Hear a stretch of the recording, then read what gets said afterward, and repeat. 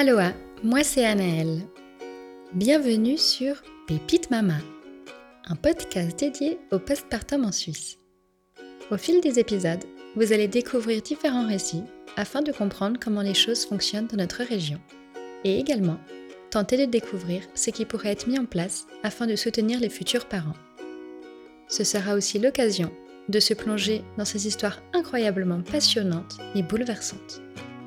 J'espère que ce podcast vous aidera, vous conseillera et vous rassurera, car finalement, même si chaque expérience est différente, le sujet nous concerne tous. Bonne écoute.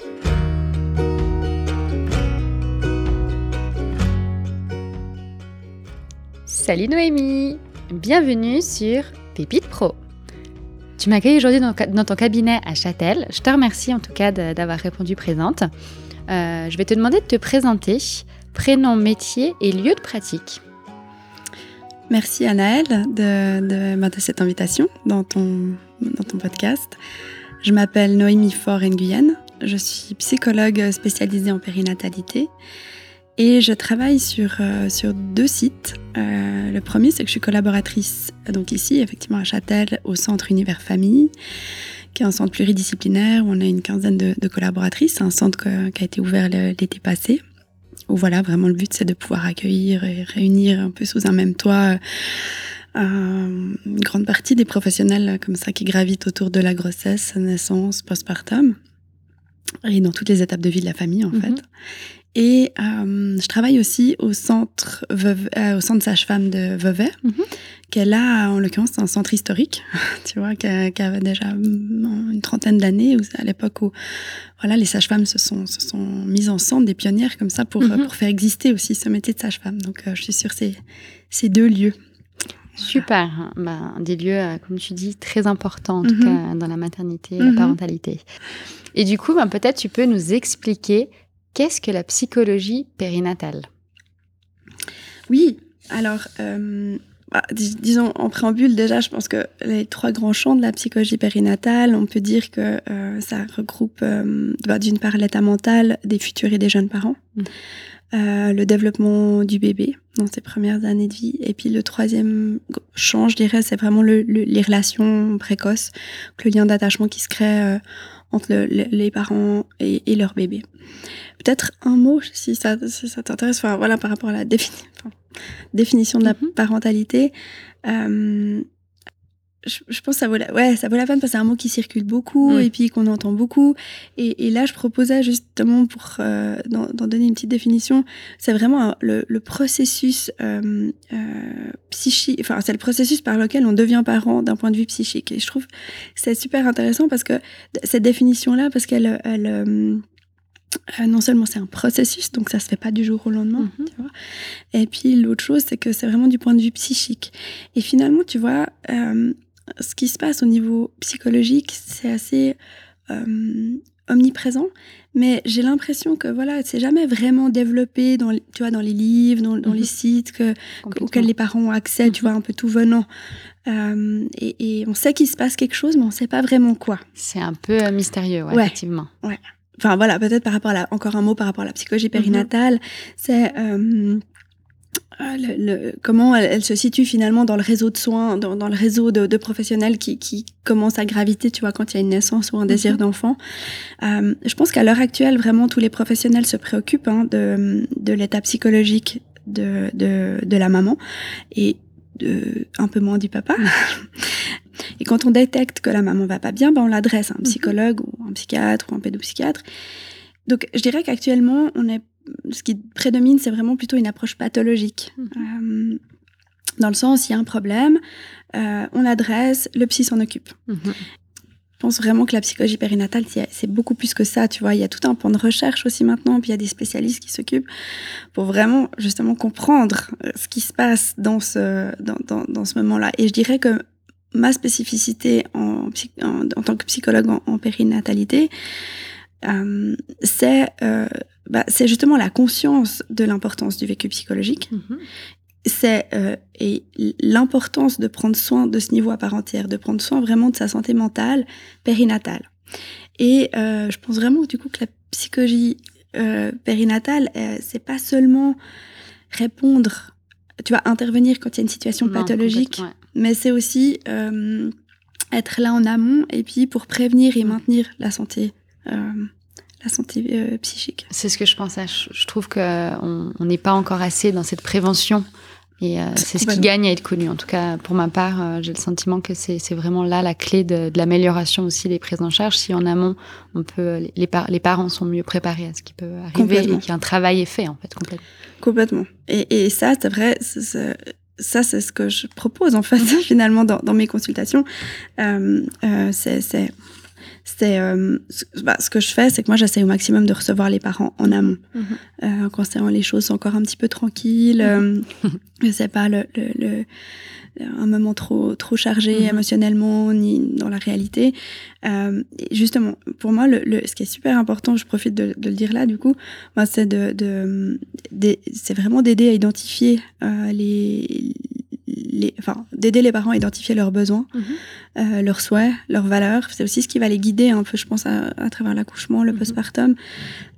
Les aider aussi à se projeter, tu vois, dans des attentes, dans une parentalité, mais avec des attentes qui soient réalistes, en fait. Et c'est pas moi qui vais dire ce qui est réaliste ou pas, mais c'est vraiment par rapport à eux, où ils en sont, par rapport à leur réseau, par rapport à leur situation actuelle.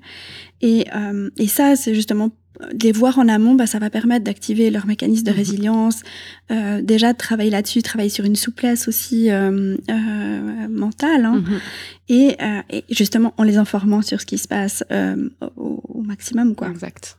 Et du coup, voilà, après la naissance, je pense qu'il y a toujours ce travail à faire. Et après la naissance, le but, c'est vraiment de les accompagner dans la rencontre avec leur bébé, dans leur évolution en tant que parents, dans les différentes étapes qu'ils vont traverser ensemble en tant que famille.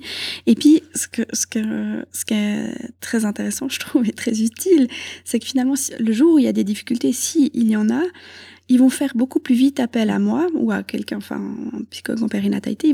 Ça sera moins coûteux pour eux. Ça ira plus vite, donc la prise en charge va être plus rapide et ça sera moins pathologique à leurs yeux. Et je pense que ça, c'est aussi vraiment une partie de mon travail, c'est de décomplexer, dépathologiser la démarche d'aller voir un psy. Puis je pense qu'on se sent aussi plus à l'aise quand on connaît la personne.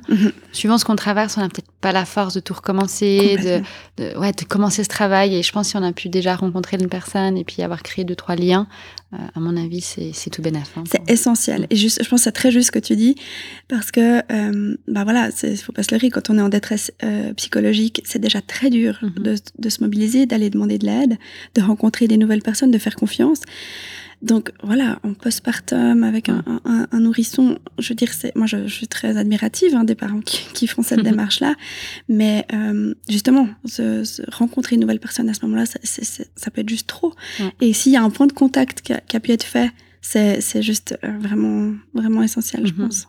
J'ai remarqué qu'il y avait peu de psychologues en périnatalité qui axent vraiment sur la prévention. Et ça, et justement, quand moi je suis allée me présenter un peu, tu vois, au réseau, aux professionnels, aux gynécologues, aux pédiatres, je me suis assez vite rendu compte que c'est quelque chose qui me manquait et que j'ai dû justement pas mal expliquer. Oui, mais c'est important que je rencontre les gens avant, de pas attendre que ça aille vraiment mal, voilà. Mais du coup, moi, tu vois, quand je me suis installée, je savais pas si ça allait marcher, s'il y allait avoir un intérêt, si c'était une construction mentale. Et puis, c'est vrai qu'après une petite année, tu vois les résultats. Ouais, je vois les résultats en termes, pas seulement en termes de consultation, mais justement un intérêt croissant et un intérêt croissant pour la prévention, et la compréhension. Et tu vois, avec un podcast comme le tien, c'est justement c'est forcé de comprendre ce qui se passe et pourquoi c'est si... l'idée, ouais. C'est, comme je dis toujours, on axe tout sur un cours de préparation à la naissance, mais en fait, c'est peut-être dans cette période-là que tu serais complètement utile et que tu aurais toute ta place. En tout cas, complémentaire, ouais. C'est c'est en discussion aussi avec les sages-femmes des centres avec lesquels je travaille. Je pense que c'est un travail. Vous êtes une fourmilière en fait pour moi. C'est exactement ça. Où il y a plein de personnes qui gravitent, qui aident à construire en fait cette fourmilière. Et c'est pas juste une personne en fait. C'est un réseau qui est essentiel en fait, dans cette période-là. Ouais, c'est un réseau. D'où Univers Famille qui répond complètement à ça. Ouais, absolument. Et du coup, tu nous parlais justement de cette période très particulière après une naissance. Et est-ce que tu pourrais nous expliquer en quoi cette période, elle est si délicate? Ouais, effectivement, c'est une période très délicate. Et justement, ce que je trouve intéressant, c'est que c'est pas juste dû aux hormones. Il y a vraiment des mécanismes psychologiques qui sont très spécifiques et qui sont à l'œuvre pendant cette période. Vraiment. Ce que je voulais dire, peut-être d'emblée, je pense que c'est important de le souligner, c'est que ces mécanismes, ils sont pas pathologiques en fait. Ils sont physiologiques, justement par opposition à pathologiques, dans le sens où ils sont normaux, ils sont souhaités, parce qu'ils jouent un rôle vraiment dans le développement du bébé et même dans la survie de l'espèce. Donc il y a des mécanismes comme ça très précis qui vont engendrer en fait un état très spécial et c'est un état particulier, un état mental particulier, mais qui va prédisposer en fait à l'apparition de difficultés. Et à mon sens, je pense on parle trop peu de ces mécanismes-là, comme on le disait avant. On parle des troubles psychologiques de plus en plus, et c'est vraiment tant mieux. Des difficultés, mais en vrai, si on veut comprendre et jusqu'au bout, traiter, tu vois, si on veut vraiment comprendre la pathologie, je pense qu'il faut d'abord s'intéresser à la physiologie et permettre de permettre vraiment de comprendre. Ça met du sens sur le vécu, ça dépathologise aussi les vécus. Et surtout, ça permet, je pense, aux jeunes parents de se rendre compte que c'est une période spéciale et dans laquelle ils vont avoir besoin d'aide. Puis de la comprendre, ça c'est, je pense, ce qui est important. Donc tu parles de mécanismes, je ne sais pas si tu peux nous expliquer un peu concrètement quels sont ces mécanismes. Oui, ces mécanismes, il y en a plusieurs. Un premier, je dirais, qui est vraiment essentiel. Donc, il y a plusieurs termes qu'on va retrouver un peu dans la littérature par rapport à ce mécanisme-là. Moi, j'ai retenu vraiment le terme de transparence psychique. Ok. Ce que je propose, en fait, pour comprendre ce mécanisme de transparence psychique, pour comprendre ce que c'est, je pense déjà il faut se représenter. Je vous propose un petit exemple de représenter le psychisme humain comme un iceberg. Psychisme humain, il y a un iceberg avec une partie émergée, une partie immergée dans un milieu aérien et aquatique. La partie émerger, c'est tout ce qu'on peut appeler aussi le conscient. Donc c'est toutes nos pensées, nos valeurs, ce qu'on utilise comme ça un peu pour fonctionner au quotidien. La partie immergée, ça va être ce qu'on peut appeler aussi l'inconscient, qui est plus qui contient notre histoire de vie, nos conflits, qu'ils soient réglés ou pas, nos expériences anciennes, qu'elles soient traumatiques ou pas. Et puis en temps normal, en fait, comme ça, on a une sorte de filtre, des barrières comme ça, tout autour de l'iceberg, entre l'iceberg et ses milieux aquatiques et aériens, mais aussi entre la partie immergée, tu vois, si tu te représentes les flots comme ça qui affleurent. Là aussi, on a une espèce de filtre qui va séparer un peu la partie émergée consciente de la partie immergée inconsciente. Et ce qu'on a pu remarquer, c'est que chez les futurs et les jeunes parents, en fait, cette barrière, elle est moins efficace, en fait, que d'habitude. Donc, tout d'un coup, en fait, cette barrière qui entourait comme ça l'iceberg et à l'intérieur aussi, en fait, du coup, ce filtre devient plus poreux. D'accord. Ça devient plus poreux. Donc, tu vois, très concrètement, ces filtres, ils nous servent habituellement à fonctionner. Donc voilà, si je prends l'exemple d'aller faire ses courses au supermarché, tu vas faire tes courses, je sais pas, tu te fais bousculer par quelqu'un, à la caisse, la personne en face, c'est pas très agréable, mais voilà, tu gères ça, ok. Quand tes filtres deviennent plus poreux, ça veut dire que tu vas être beaucoup plus envahi, en fait, par l'extérieur, beaucoup plus sensible. Donc, en fait, tout d'un coup, avec un filtre qui est moins efficace, te faire bousculer, ça va beaucoup plus te perturber, ou une interaction qui se passe pas très bien, ça va te faire sentir beaucoup plus mal. Et ça, je pense, c'est très, très typique de la période de la grossesse et du postpartum. C'est que les jeunes parents vont être très sensibles, en fait, à ce qu'on leur... En fait, on va être beaucoup plus sensible à ce qu'on nous dit, à ce qu'on vit, et aussi à l'intérieur de soi. Donc, ça va aussi amener, par exemple, plus de souvenirs d'enfance comme ça qui remontent, plus des rêves aussi différents. Donc, et ça, chez les deux parents. Alors, ça a été très, théorisé et montré chez les mères. Voilà, les études sur les pères, chose qu'on pourra en discuter, hein, mais on est quand même au début, quoi. Ouais. Mais il y a des changements chez les pères, oui, clairement. C'est aussi intéressant de le savoir que c'est pas que justement, c'est pas que hormonal via la maman. Non. C'est vraiment, comme tu dis, c'est chez les deux parents et c'est un mécanisme, quoi. Oui, c'est un mécanisme D'accord. qui est, je pense, dans une moindre mesure chez le père, mais il est présent. Ouais. Et donc, je voulais encore utiliser cette comparaison que je trouve très utile en fait pour comprendre aussi cette transparence psychique. C'est la métaphore du système immunitaire en fait. Chez la femme enceinte, on sait très bien maintenant médicalement que le système immunitaire il est affaibli parce que le bébé doit être accepté par le corps de la mère, sans que ce soit un corps étranger. Donc le système immunitaire est abaissé. Donc la femme enceinte, on le sait, elle est un peu plus sujette aux maladies, à attraper un virus, à avoir une infection. Enfin, c'est des choses qui sont plus surveillées. Au niveau psychologique, c'est exactement la même chose. D'ailleurs, on parle de défense psychologique. Le système immunitaire psychologique, il fonctionne moins bien. Et du coup, on va être plus prompt, tu vois, à développer des maladies psychiques, des troubles psychiques. Et ça, c'est pas parce que il y a un problème chez la personne, mais parce que naturellement, on est moins bien protégé. Certaines femmes vont peut-être avoir des cystites pendant une grossesse, d'autres pas, et d'autres vont être peut-être plus sensibles émotionnellement, psychiquement que d'autres. Et comme tu dis, en fait, c'est tout simplement normal. C'est important, je crois, de le réaliser, effectivement. Et selon toi, est-ce qu'il y a d'autres mécanismes ou bouleversements qui sont importants à expliquer dans cette période-là? Oui, je pense que c'est important qu'on parle du phénomène de matrescence parce que justement, c'est un terme qui circule beaucoup. Il y a un super podcast d'ailleurs pour ceux qui écoutent à ce propos, c'est génial. Absolument, ouais. Et c'est un phénomène en fait. Donc à la base, ça nous vient de l'anthropologie, puis qui a été pas mal diffusé en 2017 par une psychiatre américaine. Je trouve que c'est un concept vraiment intéressant et il recoupe vraiment assez largement cette transparence psychique. Mais je pense qu'il y a un point qui est intéressant à relever de la matrescence, qui est vraiment la notion de crise identitaire, qui est vraiment que je trouve qui est vraiment véhiculée en fait par la matrescence. Et ça, je pense, c'est justement un autre mécanisme qui nous éclaire aussi beaucoup sur pourquoi la période périnatale c'est si délicat. Voilà, donc déjà matrescence c'est la contraction de maternité et adolescence et c'est vraiment c'est un processus, tu vois, de même ampleur que l'adolescence. C'est, comme je disais, une crise identitaire dans laquelle il y a une perte de repères, des bouleversements psychologiques, corporels, biologiques.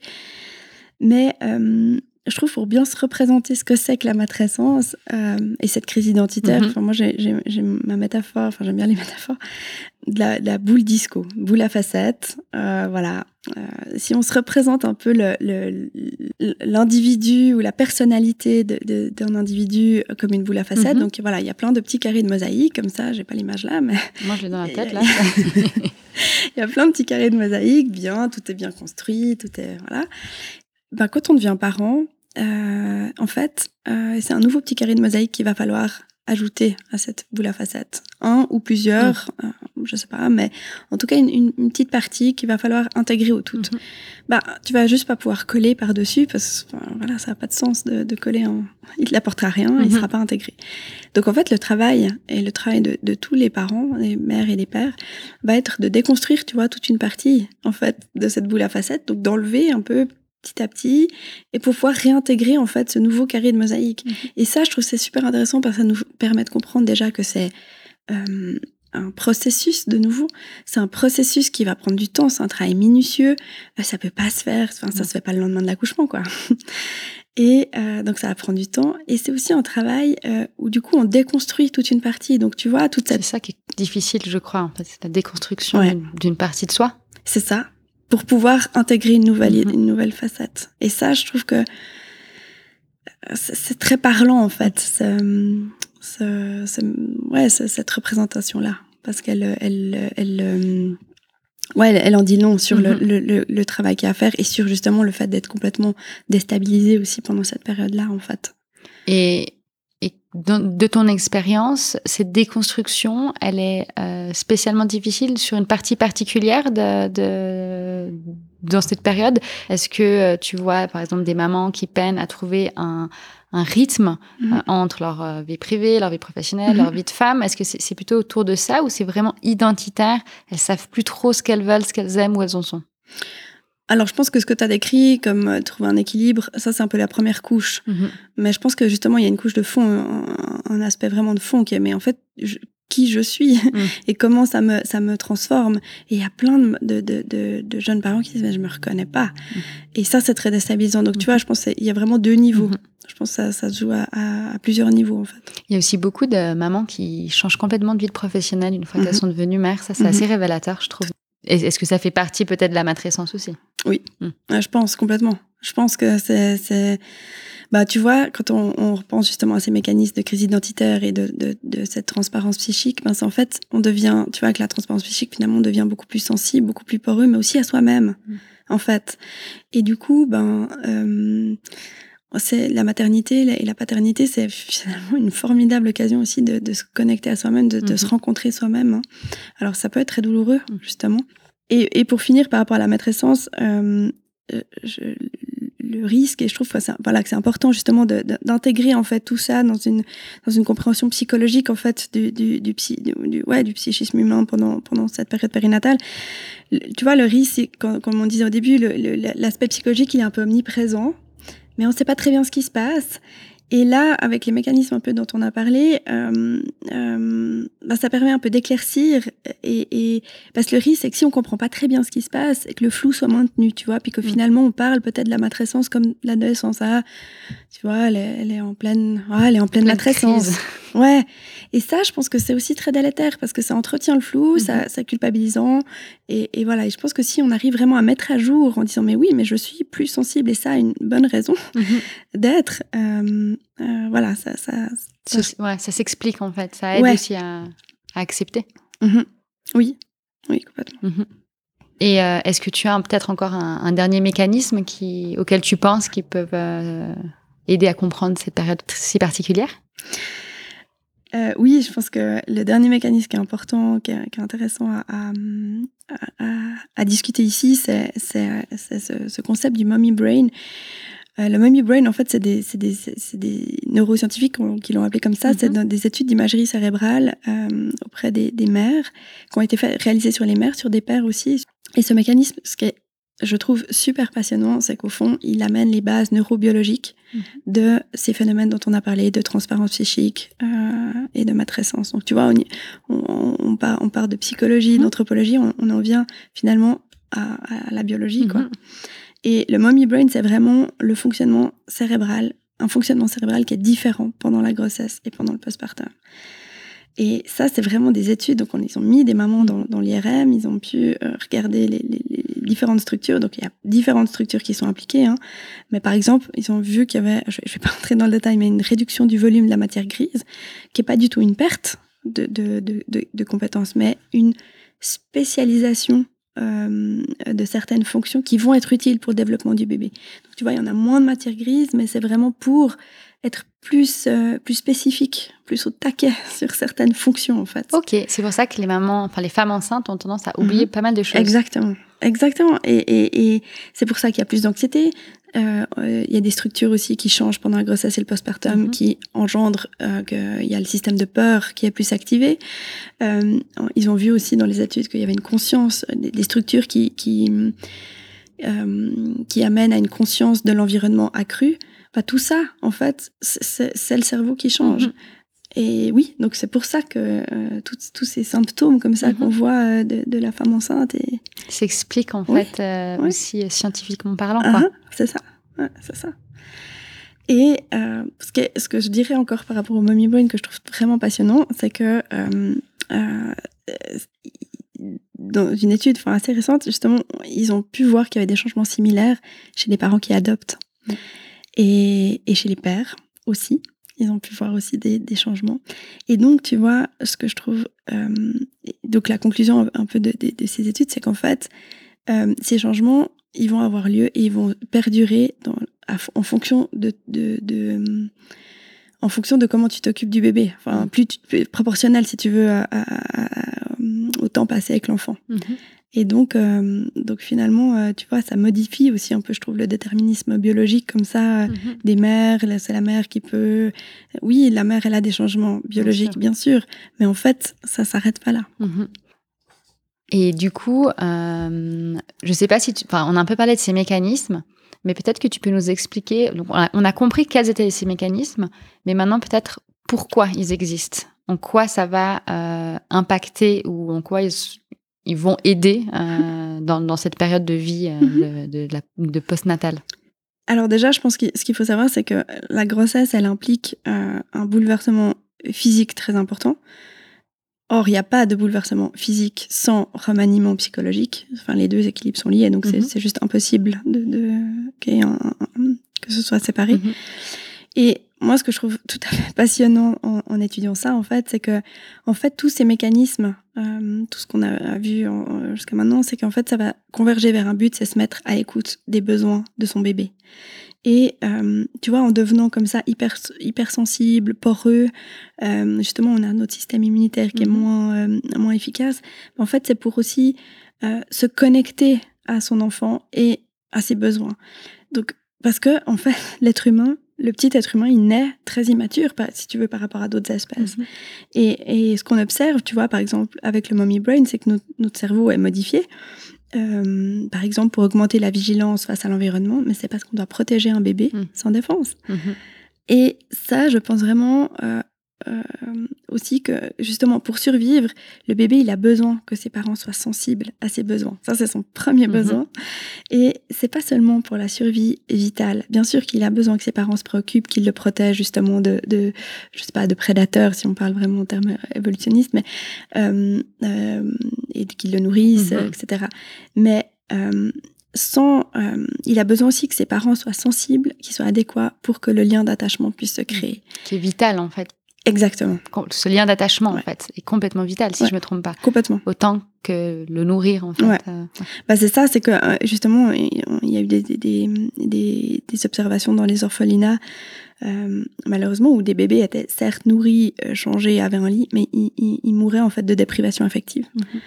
Et voilà, ça, c'est très parlant, je trouve. Donc, les parents ont besoin, en fait, de se mettre au diapason de leur bébé sur plusieurs plans. Et c'est ça qui est aussi coûteux. Alors, justement, ce que j'ai envie de dire, c'est que ça a une fonction, mais justement, c'est pas gratuit. Et le problème, c'est ce que ça engendre. Et ça, je pense, c'est important de le dire là, mais ça engendre, ben voilà, on l'a dit un peu comme ça, mais ça engendre un sentiment de perte de repères, des grands 8 émotionnels, un fort sentiment d'insécurité. Ça, je crois que c'est assez fondamental, hein. Des émotions floues, l'impression qu'on n'arrive à rien faire, des trous de mémoire, des troubles de la concentration, c'est comme on l'a relevé. Et ça, en fait, tu vois, cet état-là, ben finalement, ça va prédisposer à une réémergence des traumatismes passés. Parce que, comme je te dis, on est plus poreux, plus sensible aussi à notre histoire. On va avoir une hypersensibilité à l'attitude d'autrui, tu vois l'exemple des courses, et à des événements du coup environnement, une anxiété accrue, un état dépressif, et une sensibilité aussi extrême au vécu de l'accouchement, et donc un risque de stress post-traumatique plus élevé. Donc voilà, je dirais, ces mécanismes, ils sont normaux, mais ils sont pas anodins.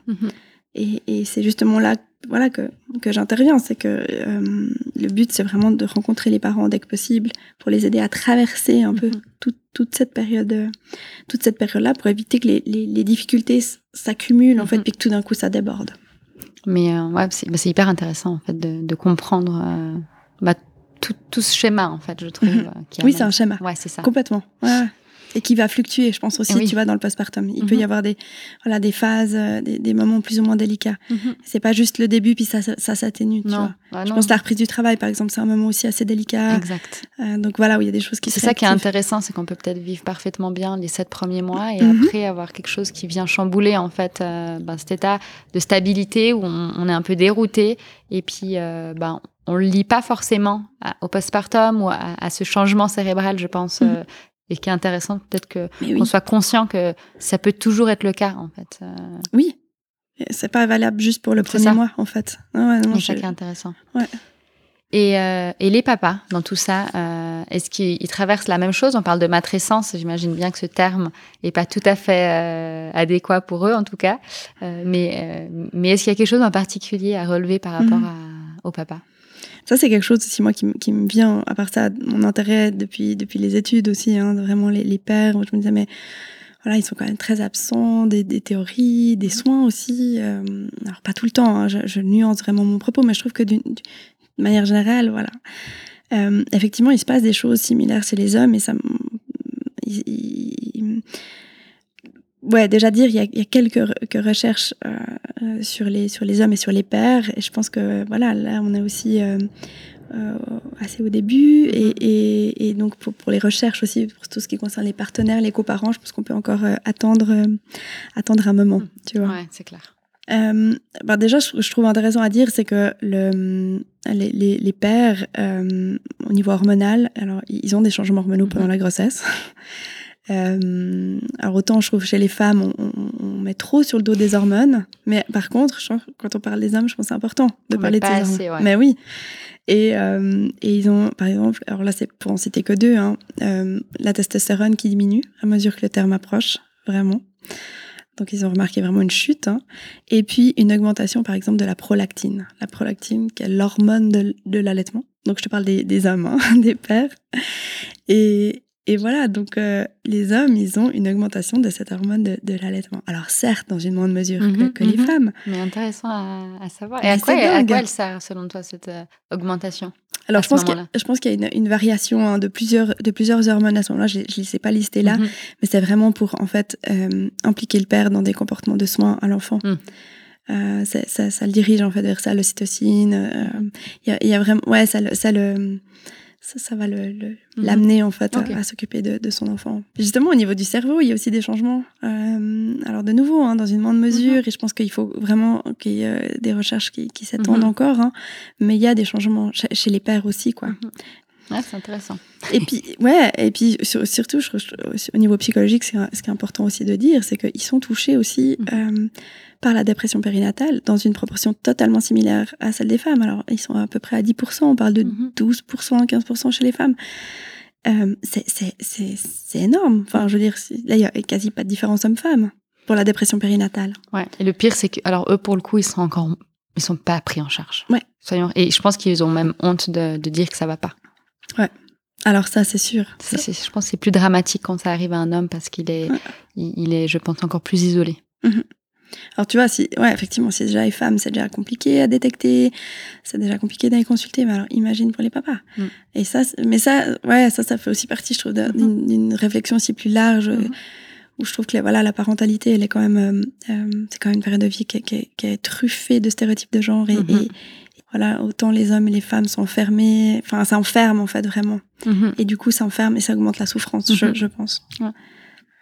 Peut-être aussi toute l'importance de rencontrer les couples et pas que la maman en fait, quand elle est enceinte, pour pouvoir déjà apporter des petites pierres à l'édifice et puis des sensibilités, sensibiliser les gens sur les familles, les papas, sur tout ce que tu racontes. Et puis... Justement, je trouve que c'est très important ce que tu dis par rapport à que ces données, justement, elles doivent aussi amener les professionnels à considérer les pères dans les...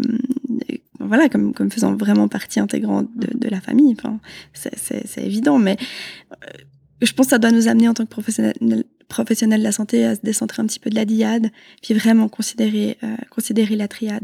Puis ça, je pense aussi, quand on parle de prévention de la santé mentale périnatale, c'est impossible de pas parler des pères, quoi, des partenaires, coparents. Mais effectivement, enfin, à part ça, c'est un thème en soi, je pense, Ouais, c'est clair. C'est ce que je disais, il faudrait un podcast sur la paternité, parce qu'il y a beaucoup de choses à dire, et moi je suis d'accord. Je trouve que on a tendance, en tout cas les pères ont tendance à être un peu oubliés pendant toute cette période de grossesse et de post-accouchement. Des fois, ils sont même pas considérés par le personnel, hein, ils n'existent pas, et pourtant ils peuvent être en grande détresse et auraient besoin de se confier, de parler, d'être considérés. Et moi je trouve dramatique que ça soit pas automatique. Et que le père, du coup, est une aide, tu vois, périphérique. Le père, justement, dans le postpartum, il va vivre aussi de plein fouet, en fait, ces changements et de l'intérieur. Donc, on peut pas non plus, je pense, considérer les pères comme juste, voilà, il va pallier à tout ce que la mère ne peut pas faire. Non, lui, il va Non. aussi vivre ça. C'est pas juste une aide logistique, en fait. Ça, c'est vraiment important de remettre les choses. Il y a l'émotion qui rentre complètement en jeu et puis qui doit être considérée. Ouais. Pour bien vivre, en fait, le postpartum, je pense vraiment que les deux parents doivent être disponibles émotionnellement et qu'il y ait du coup aussi un climat affectif où les deux sont aussi disponibles un peu pour vivre ce qu'il y a à vivre, hein, comme on disait.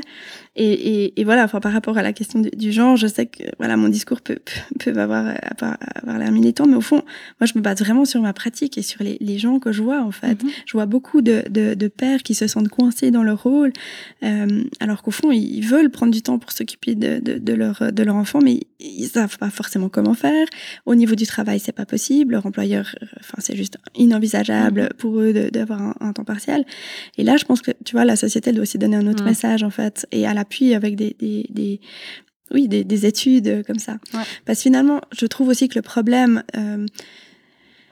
pour être disponible émotionnellement, je reviens un petit peu en arrière, mais pour être disponible émotionnellement et vivre vraiment pleinement les choses, tu dois aussi être libre. Et finalement, ces stéréotypes de genre, ces rôles comme ça, du père fort, de la mère, ils vont aussi empêcher, en fait, toute liberté de ressenti. Et ça, je trouve que ça crée aussi beaucoup de souffrance. Et pour moi, c'est aussi une cause c'est un des motifs de consultation, en fait, dans ma pratique. Ouais, je soutiens complètement ça. Et je trouve que le père a de plus en plus sa place au sein du foyer, mais pas de la société. Et tant que ce sera pas également dans la société, il va avoir plus de peine à remplir de la façon dont il le voudrait sa place au sein du foyer, parce qu'il va être tiraillé en beaucoup de choses. Et ça, c'est un truc, en tout cas, que j'ai pu ressentir avec des papas qui m'entourent. C'est vraiment ce côté où ils se sentent un peu dépassés parce qu'on leur donne pas la place qu'ils aimeraient dans la société, que ce soit professionnel ou autre. Et du coup, c'est encore plus difficile de trouver et d'être serein dans leur rôle de papa. Ouais, d'être sentir juste. Voilà. Mais du coup, peut-être que tu peux nous amener sur cette préparation en amont, justement, cette sensibilisation que toi tu proposes, ou peut-être que toi tu proposes. Ce serait intéressant de savoir ce que tu mets en place, que tu proposes au couple pour aborder cette période. Oui, volontiers. Alors déjà, peut-être, c'est toute l'importance aussi de la prévention. Ce qu'on décrit là, comment se préparer, c'est vraiment au cœur de ma pratique, c'est la prévention. Donc, tu vois, avec ce qu'on vient de discuter, en fait, on comprend que quand tout va bien, en fait, quand tout se passe bien, quand il n'y a pas de complications, c'est déjà des bouleversements énormes, autant chez le père que chez la mère. Donc, je pense qu'il y a vraiment l'important d'être informé, d'être accompagné. Et pour bien se préparer, je pense qu'il faut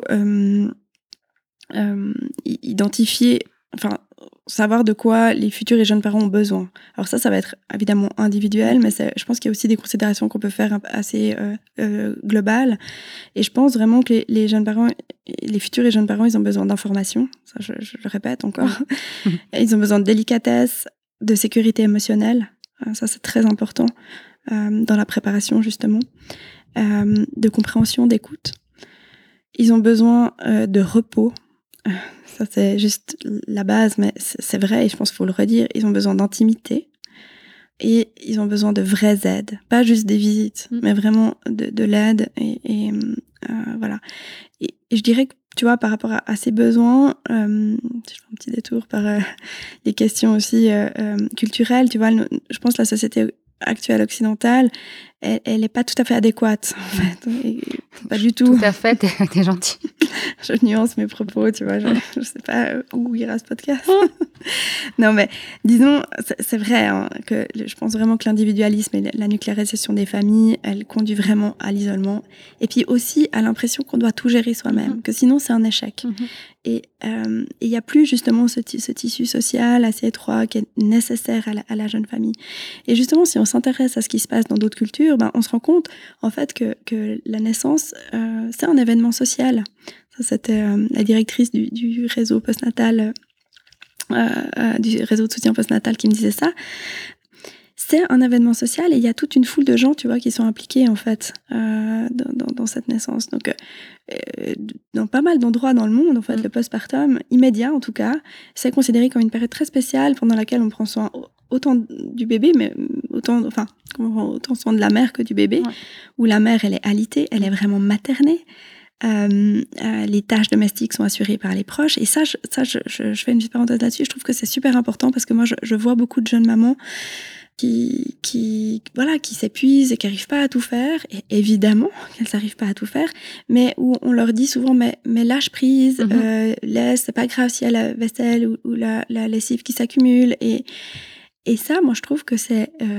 et j'ai une maman qui m'a dit, que je trouvais hyper juste, elle me dit, oui, mais moi, je peux pas faire abstraction. Et c'est pas parce que j'ai besoin que ma maison soit tip-top, mais c'est parce que j'ai un besoin d'harmonie. Et si je veux me sentir bien chez moi, j'ai besoin que là, quand je lève les yeux, ce soit fait. Et je trouve que ça, c'est extrêmement juste. On peut pas demander... Parce que du coup, sinon, ça renforce encore ce sentiment de culpabilité. Et voilà, je trouve que ça, de savoir que ça se passe ailleurs différemment. Et justement que dans ces premiers temps très précieux, la maman et le bébé, ils ne font pas d'autres fonctions que de faire connaissance et de récupérer de l'accouchement, mais aussi de la grossesse. Et que le bébé, il est bombardé de stimulation. Ça, on n'a pas beaucoup parlé du bébé, mais vraiment, il est bombardé de stimulation. Il a besoin vraiment de calme et de repos, quoi.